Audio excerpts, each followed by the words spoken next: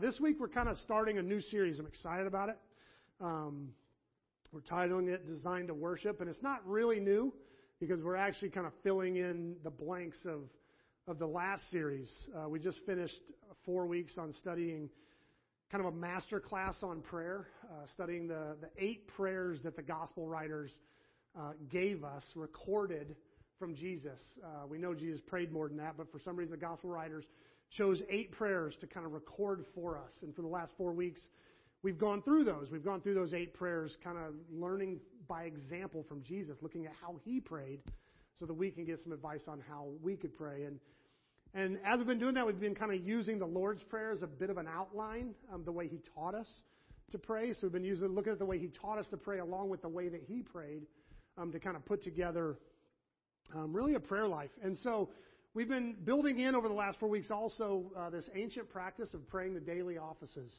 So at 9 in the morning and noon and 3 and 6 and 9, we've been setting an alarm on our phone, just something to remind us to take, 60 seconds, not long, just to pray and kind of reach out to God and bring God in that moment and just kind of refocus our awareness back on God.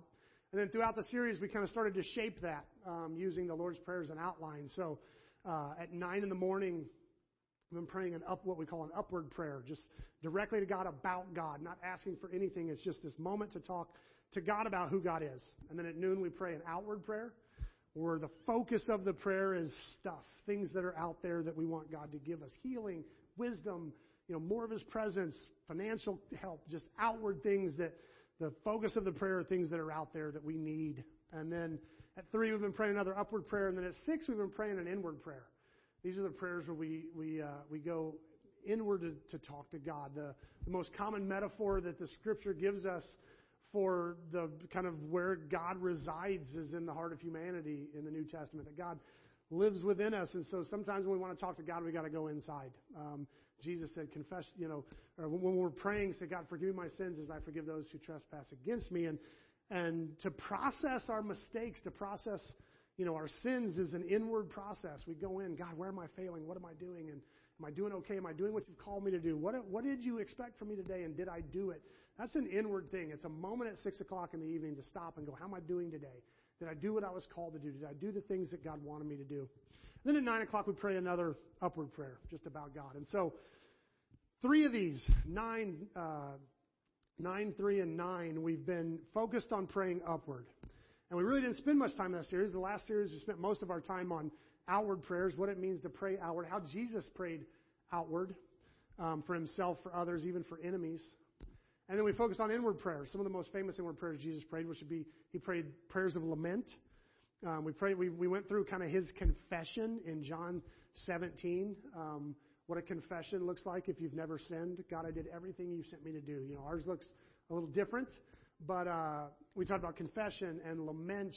We talked about thanksgiving. Thanksgiving is an inward prayer. It's what do I have to be thankful for? It's searching deep in our hearts to find something to be grateful for. And then we talked about kind of the highest form of prayer, which is when we actually focus in on our lives becoming glorious to God, where we shift from no longer being in the center, where, God, I'm no longer praying about me. I want you to be glorified in my life. But the thing we didn't spend much time on in the last series were these upward prayers. We kind of touched on them, and I kind of said I may do a series afterwards. And so we decided to do that, to focus on upward prayers, what that means. So we're calling this Designed to Worship, and we're going to spend 4 weeks talking about worship, hopefully dispelling some misconceptions, and at the same time offering up some tools and direction that we can apply to our lives. So we're going to spend this week talking about what worship is and how we engage in worship, kind of as our design or our duty, maybe. And then for the next 3 weeks, we're going to cover worship as an act of love, worship as a weapon, and then worship as it creates community, as a creator of community. So I'm really excited to see where this study takes us. We kind of dove into it blind. I just felt led to do this, so I don't have like a really clear plan. So we're just going to see where God takes us in this study. So today I'm going to start with what worship is, because this is a major misconception. And I think sometimes when we get it wrong, it reflects kind of poorly on the character of God. Because we tend to think of worship as something that God desires from us, and that we can offer or give to God, as if we're meeting some deep need that God has, which would communicate a few really creepy things about God. If you think about it, first is that God is somehow incomplete in and of himself, and that our worship can somehow fulfill that missing element, which is not correct. The second thing is if we get a misunderstanding about worship, is that we would believe that somehow humans are big enough or grand enough that we're able to provide something that's missing in God. Again, not right. And third, and this is maybe the most disturbing, is that if God is somehow requires our worship to complete himself, and that we can actually fulfill that missing piece, then it makes God a little weirdly desperate the way he requires our worship and commands our worship in the Scripture. And so, C.S. Lewis put it this way. He said, nobody likes that guy that constantly demands that we praise him.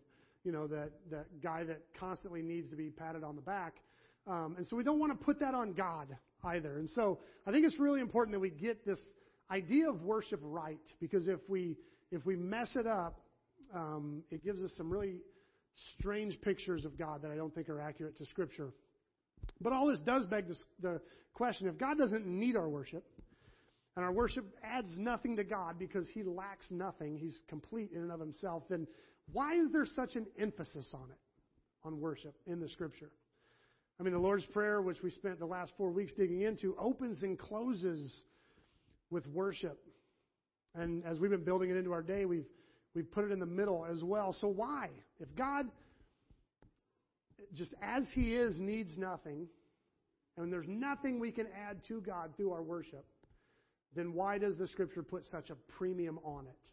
So that's the question we're going to hopefully answer today. And I think the answer is in the title of our series, Designed for Worship. And we're going to start right here at that point. Design. What are we designed for? We're going to look back at our kind of original design and see what we can find.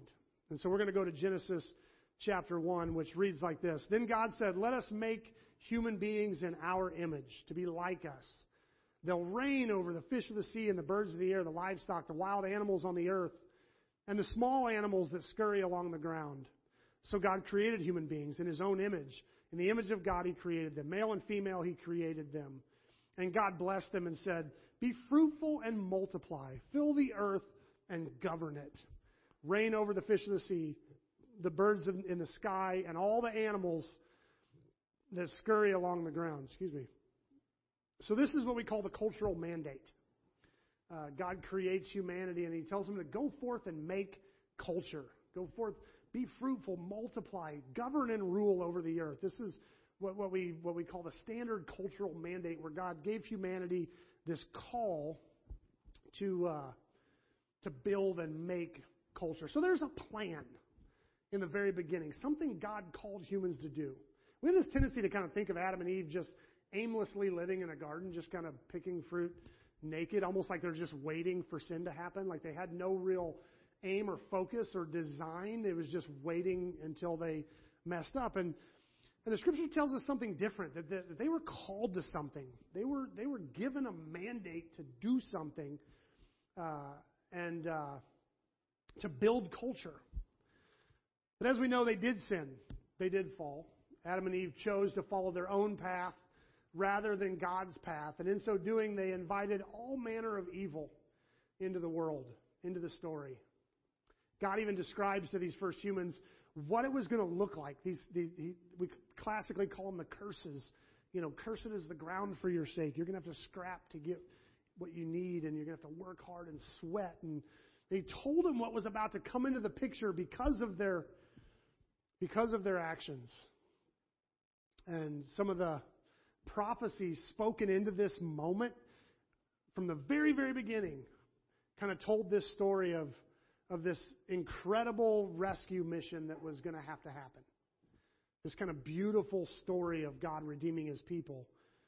As he's talking to the serpent, he says, the seed of the woman will come and you'll bruise his heel, but he will crush your head. Like, from the very beginning, we knew that this amazing kind of rescue story was coming, with the benefit of the fact that it's not only beautiful, but it's a true story that happened. So God then chooses a people with whom He will bless the entire world. He calls a man named Abraham and chooses this people that He's going to use to reach out to the world. And even though this people is often unfaithful, God remains faithful through that people. And through them He sends His Son, the story we know so well, to come back and find a way back to that original design. And what I love about the way this rescue story ends is that if you turn to the very last chapter of the book, Revelation 22, and obviously when John wrote this, he had no idea that the canon of Scripture was ever even going to exist. He certainly had no idea that his book would be the last book. So he had no idea he was writing the last book of the Bible when he wrote this. At this point, there was no plan to make a canon. There was just guys writing letters to churches. And so he had no clue he was writing the last chapter of the book. But in that final chapter of the book, the last chapter of your Bible, John writes this: "Then the angel showed me a river with the water of life, clear as crystal, flowing from the throne of God and of the Lamb. It flowed down the center of the main street. On each side of the river grew a tree of life, bearing 12 crops of fruit, with fresh crops each month. The leaves were used for medicine to heal the nations. No longer will there be a curse upon anything, for the throne of God and of the Lamb will be there, and His servants will worship Him. And they will see His face, and His name will be written on their foreheads. And there will be no night there, no need for lamps or sun, for the Lord God will shine on them, and they will reign forever and ever." So this is literally the very first story of the Bible about these people, and then this kind of final story, which is prophetically looking at the end. And it's remarkably how similar the language is here. I mean, we're looking at the tree of, in this final story, we're looking at the tree of life again, like the garden. We've got angels saying there's going to be no more curse again. And remember in that first story, they had to come and go, these are the curses that are about to happen because of what you did. And here in the very last story, there's no more curse. The tree of life is back. There's no more curse. This is all the same language from Genesis. And my favorite part is right here in this final part. It says, there will be no night there, no need for lamps or sun, for the Lord God will shine on them, and they will reign forever and ever.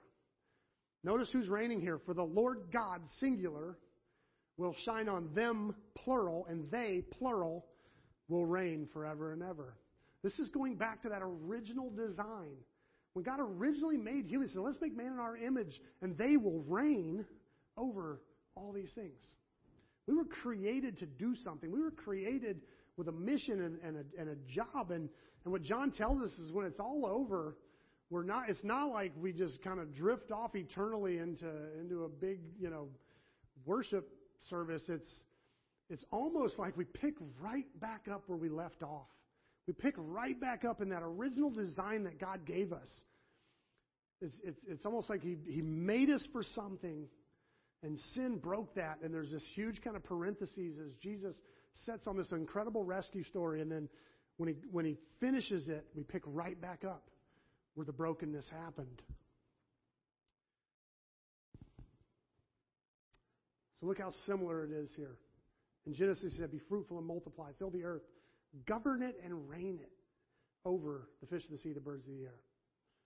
You can see how the language being used here, the tree of life, the curses, and the cultural mandate are all back. Same language. And I find this greatly comforting that God's plans were not really derailed. We're not living in plan B. Like we're not living in the contingency plan because of sin. That you cannot break God's plan. God's original design for humanity is still completely intact. We know from the book of Revelation here that the destiny of the human race is to fulfill that original intent. And we will do it. But my favorite part is the way that John describes this original design. He says we'll be reunited with the tree of life will be ruling and reigning again like we were called to do in Genesis. And John calls us back to our absolute origin for eternity. And he says this, "For the throne of God and the Lamb will be there, and his servants will worship him. And they will see his face, and his name will be written on their forehead." So as we return to our original design, as God kind of restores everything back to the way it was created to be, no more curse, redeemed from the curse. We're allowed access to the tree of life again. The major piece of that redemptive story is that we will worship God again and the Lamb. And of course, this kind of ignites in the human imagination this picture of our relationship to God through eternity as kind of being this like eternal worship service where we're going to stand in a crowd, with our hands up and sing for eternity. And some of us get real uncomfortable with that. We're like 30 minutes, it feels long, honestly. And eternity, And this is why I feel like any discussion of worship has to start with original design. And our eventual design. Honestly, this is not just what we were made for in the beginning, but what we know we're going to return to. Because whatever true worship is, it's wrapped up in these two stories. We were created in a garden as part of a hierarchy.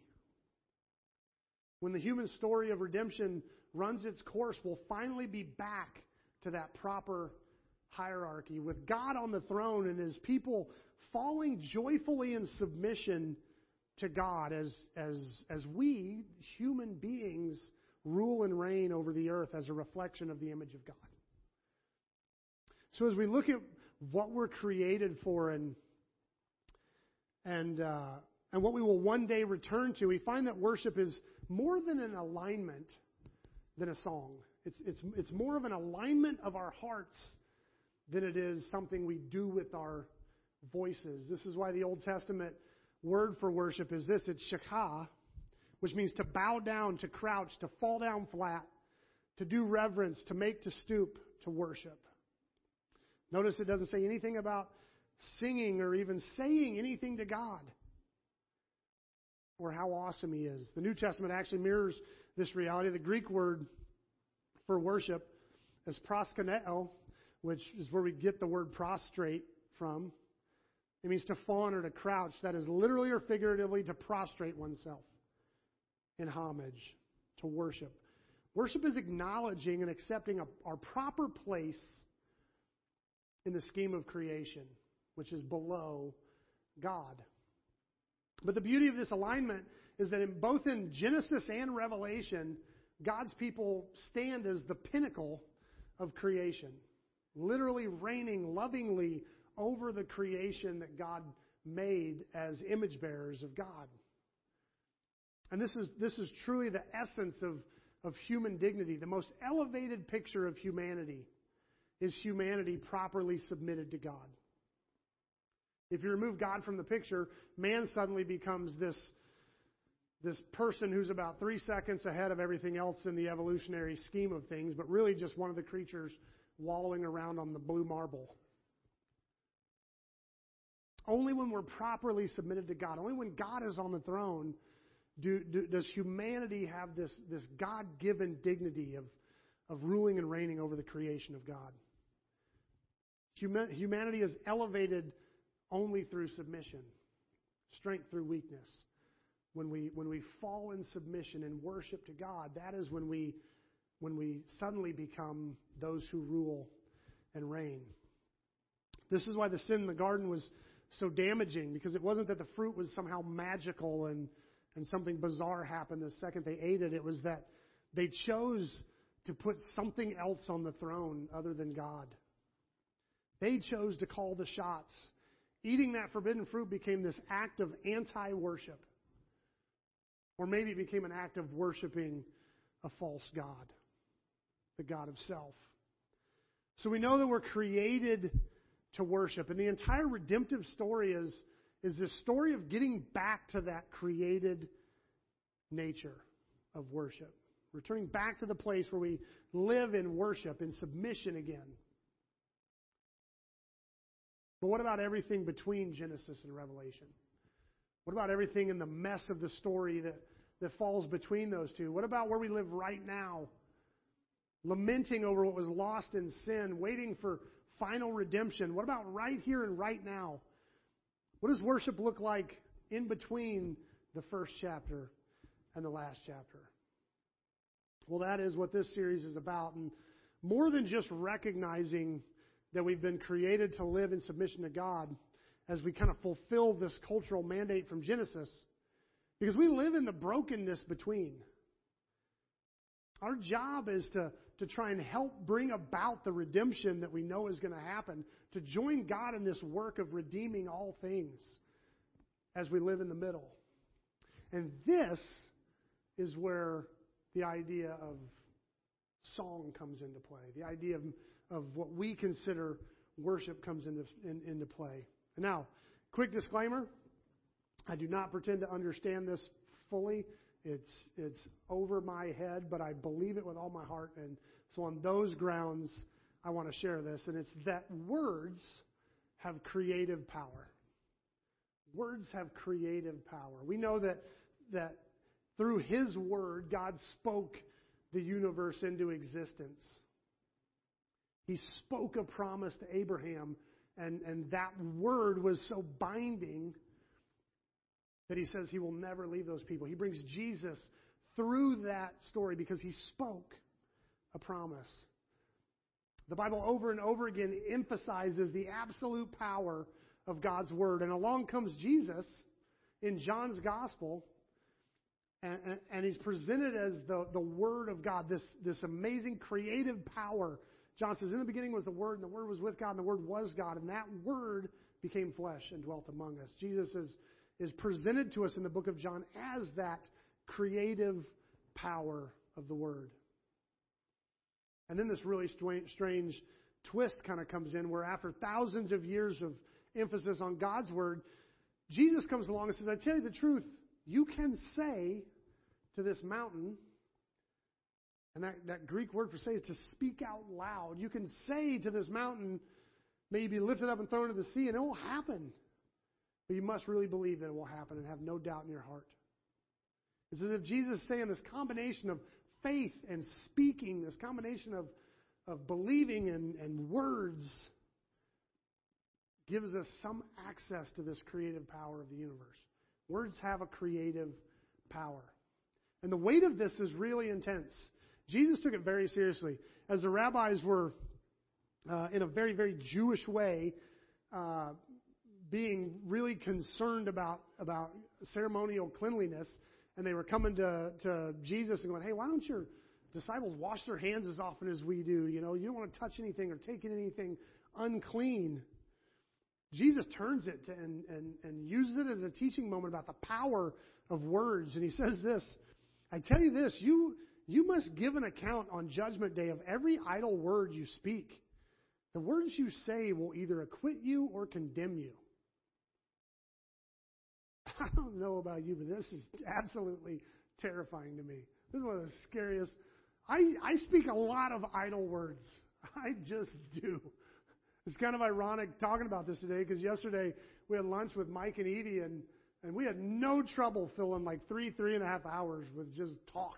There was never a quiet moment. And we went straight from there to do a bid with my son that my son's going to do with some old friends. And we went because we hadn't seen those friends in forever. And I think we stood there and talked for 4 hours. You know, all idle words. No idea what we even talked about.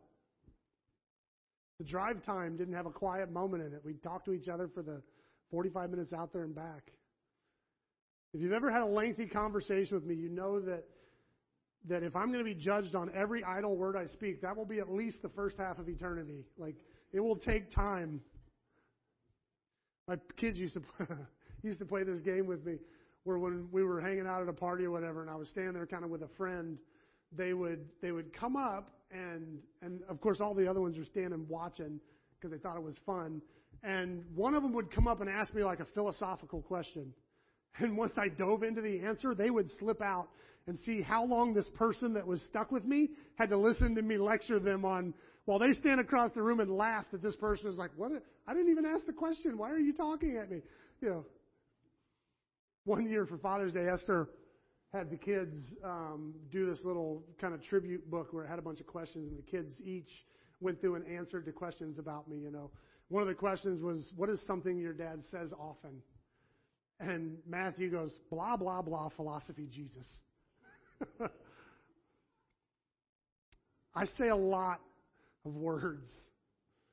So when Jesus says that I will one day be judged on every idle word, I wear this very heavily. Words create reality. I mean, just think about Facebook right now. All words. And look at the horrible reality those words are creating. You just go in and you can, I could go on right now, type some words, and from that moment on, I would have some enemies and I would have some allies. All with words. Our world is falling apart over words. I get weirdly emotional every time I do a wedding. Because all we do is stand up in front of God and people and say some words. And then the next week, if those people change their mind, they got to split up all their crap because I said some words. Like reality changed because we spoke some words. Words have a crazy amount of power. So let's go back to our original track here. If we know that we're created to live in a particular kind of hierarchical order where God is on the throne and we live in this posture of worship, yielding to God's will for us. But at the same time, we're actively reigning and living and moving in the way He created us to be, reflecting our loving relationship with God to the created order beneath us. If we truly believe that that's what we're created for, and we believe that this is also the redemptive timeline that we're a part of, that we're moving toward, and we know that we're stuck in the middle of these two realities, and our job is to help that future reality come to pass, then I submit that one of the ways we do that is with our words. We declare, often with song, the world we want to create. We declare with our words, the world we want to see happen. The world we know is going to happen. You've heard me say several times that the ancient rabbis believed that the Torah was the way God speaks to humans, and the book of Psalms is the way that God wants humans to speak back to Him. Well, the Psalms are full of this. 1/3 of them are laments. People who are angry with God, people who are frustrated and disappointed with life and with God, and they take all that to God. But the vast majority of the laments in Scripture have this magic word in them. But. When we studied this last summer, we called it Finding Your But, where you voice all of your pain and anger and hurt and frustration to God, and then there's this turning point in these Psalms that goes, but I know you're still faithful. And they start to speak, I know you're going to do good for Zion. I know that you will bless your people, Israel. And they speak into existence out of this place of pain, the world they want to see. And they sang this and they chanted this and they prayed this over and over and over again. God, I'm hurting, but I know you're going to do good. They look forward to the world. They know God is creating. We declare with our words the reality that we know to be real, but we just can't see it yet.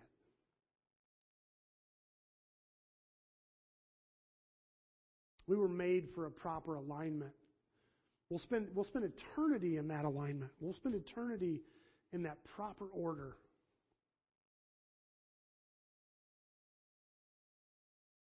The thing I love about when we study worship is, especially when we're talking about how we're designed for worship and how we know that we will spend eternity in worship, is that if this is part of the human heart, if this is part of something we were designed for, we should see it everywhere, right? If it's what we were made for, we should see worship happening all around us. Even involuntary worship. And I think we do. I mean, think about romantic love in our culture. Disney love. I call it Disney love. We write songs about it. We read beautiful sonnets about it. We make movies about it. And everyone knows that emotional love only goes so far. Like every single one of us knows that eventually love is something you commit to, and it's an action that you do over and over and over again, whether you feel it or not. But by God, when we sit down to a good romantic comedy, and these two people were obviously made for each other, we get so emotionally engaged in it. We pour ourselves into this stuff. Because we love love. And what's funny is when we're part of it, we want to talk about it. We want to sing about it. We want to throw ourselves fully into it, almost like we were made to talk about this thing that we enjoy. And what about sports? I mean, think about the bitterness of sports rivalries. People that you probably wouldn't respect if you knew them for 10 minutes. And they sit in our minds like these idols. We can even call them that. My God is better than your God. Go, God.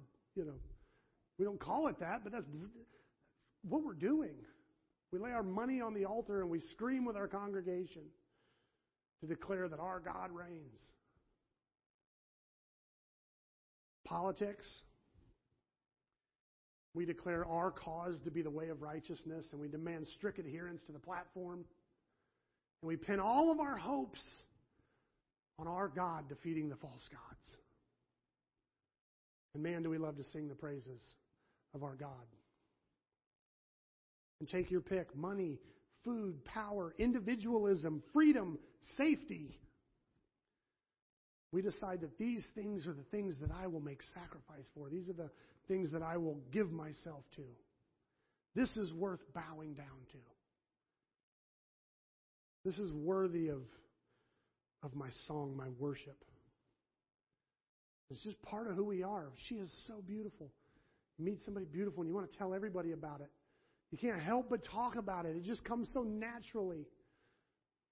This burger is so good. Something about enjoying something, you have to declare it. You have to say it. Go team. 4 more years. Worship is the most natural thing in the world. We do it without even realizing we're doing it. In fact, have you ever read, about ancient religions and just the emphasis on worshiping idols in the Scripture and the way the pagan, religions used to worship so many gods, and we feel more sophisticated than that. We're like, how crazy must it be that they? One of the prophets even makes fun of it. You go down, you cut down a tree, you use half of it for firewood, and then you take the other half and you make an idol and you bow down and worship it like it made you, And the prophet is making fun of, how could the tree that you just made make you? And we do that. We kind of make fun of these ancient religions that were so superstitious. We're so sophisticated now. We would never fall for all that superstition. But I think the biggest difference between us and them is they were more honest with their worship.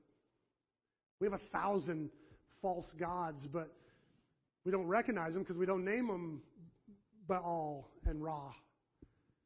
We name them political party and personal safety. We think we're sophisticated, but I think we're just less authentic.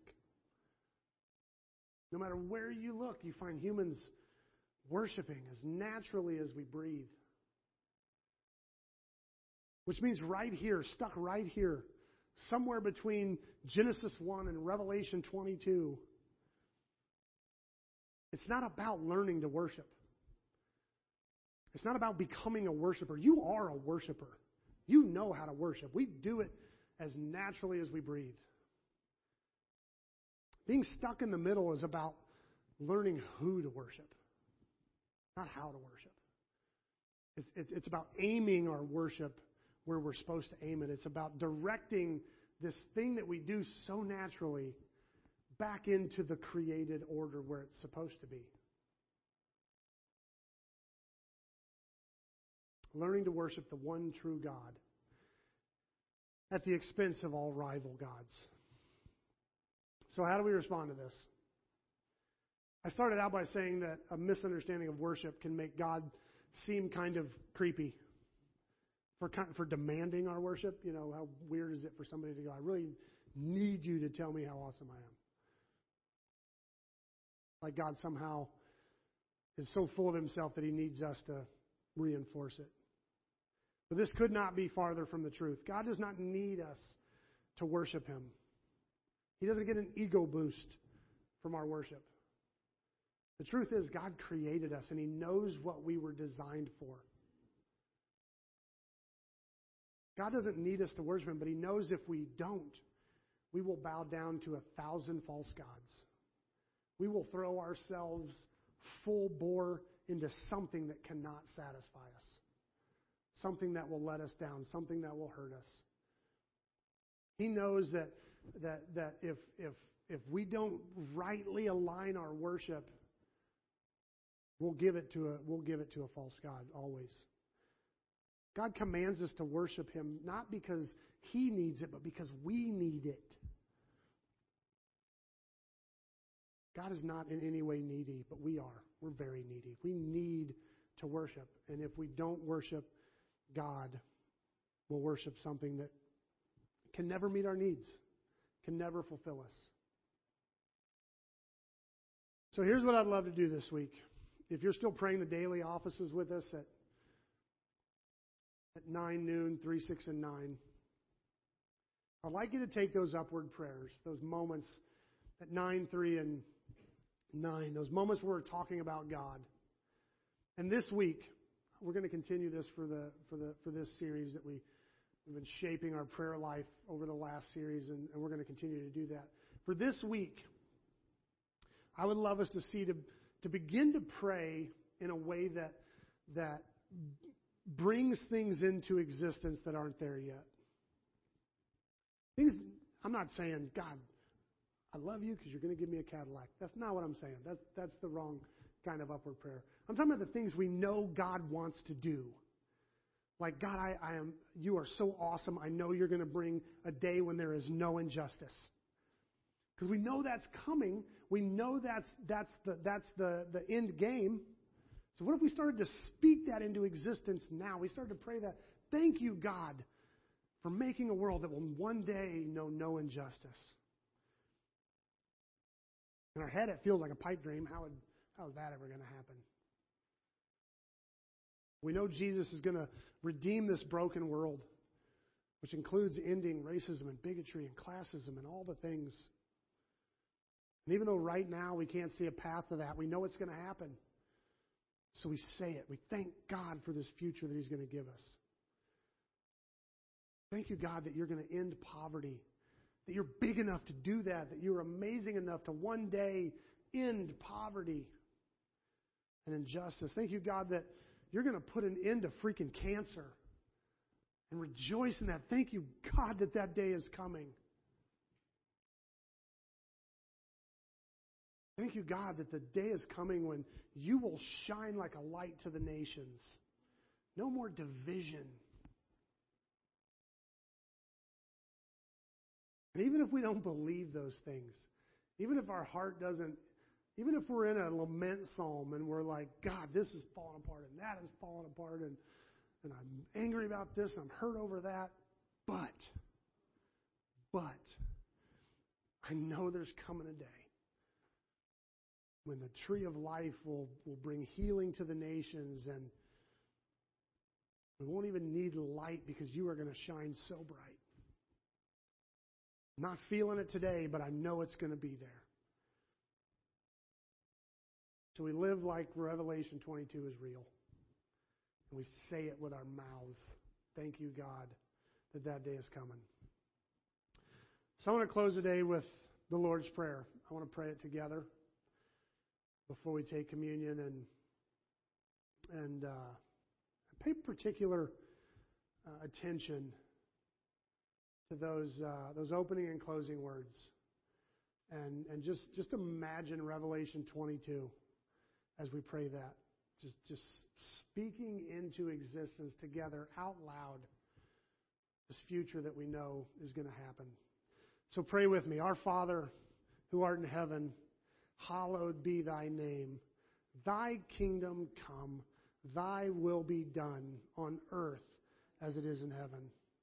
Give us this day our daily bread, and forgive us our trespasses as we forgive those who trespass against us. And lead us not into temptation, but deliver us from evil. For thine is the kingdom and the power and the glory forever. Amen.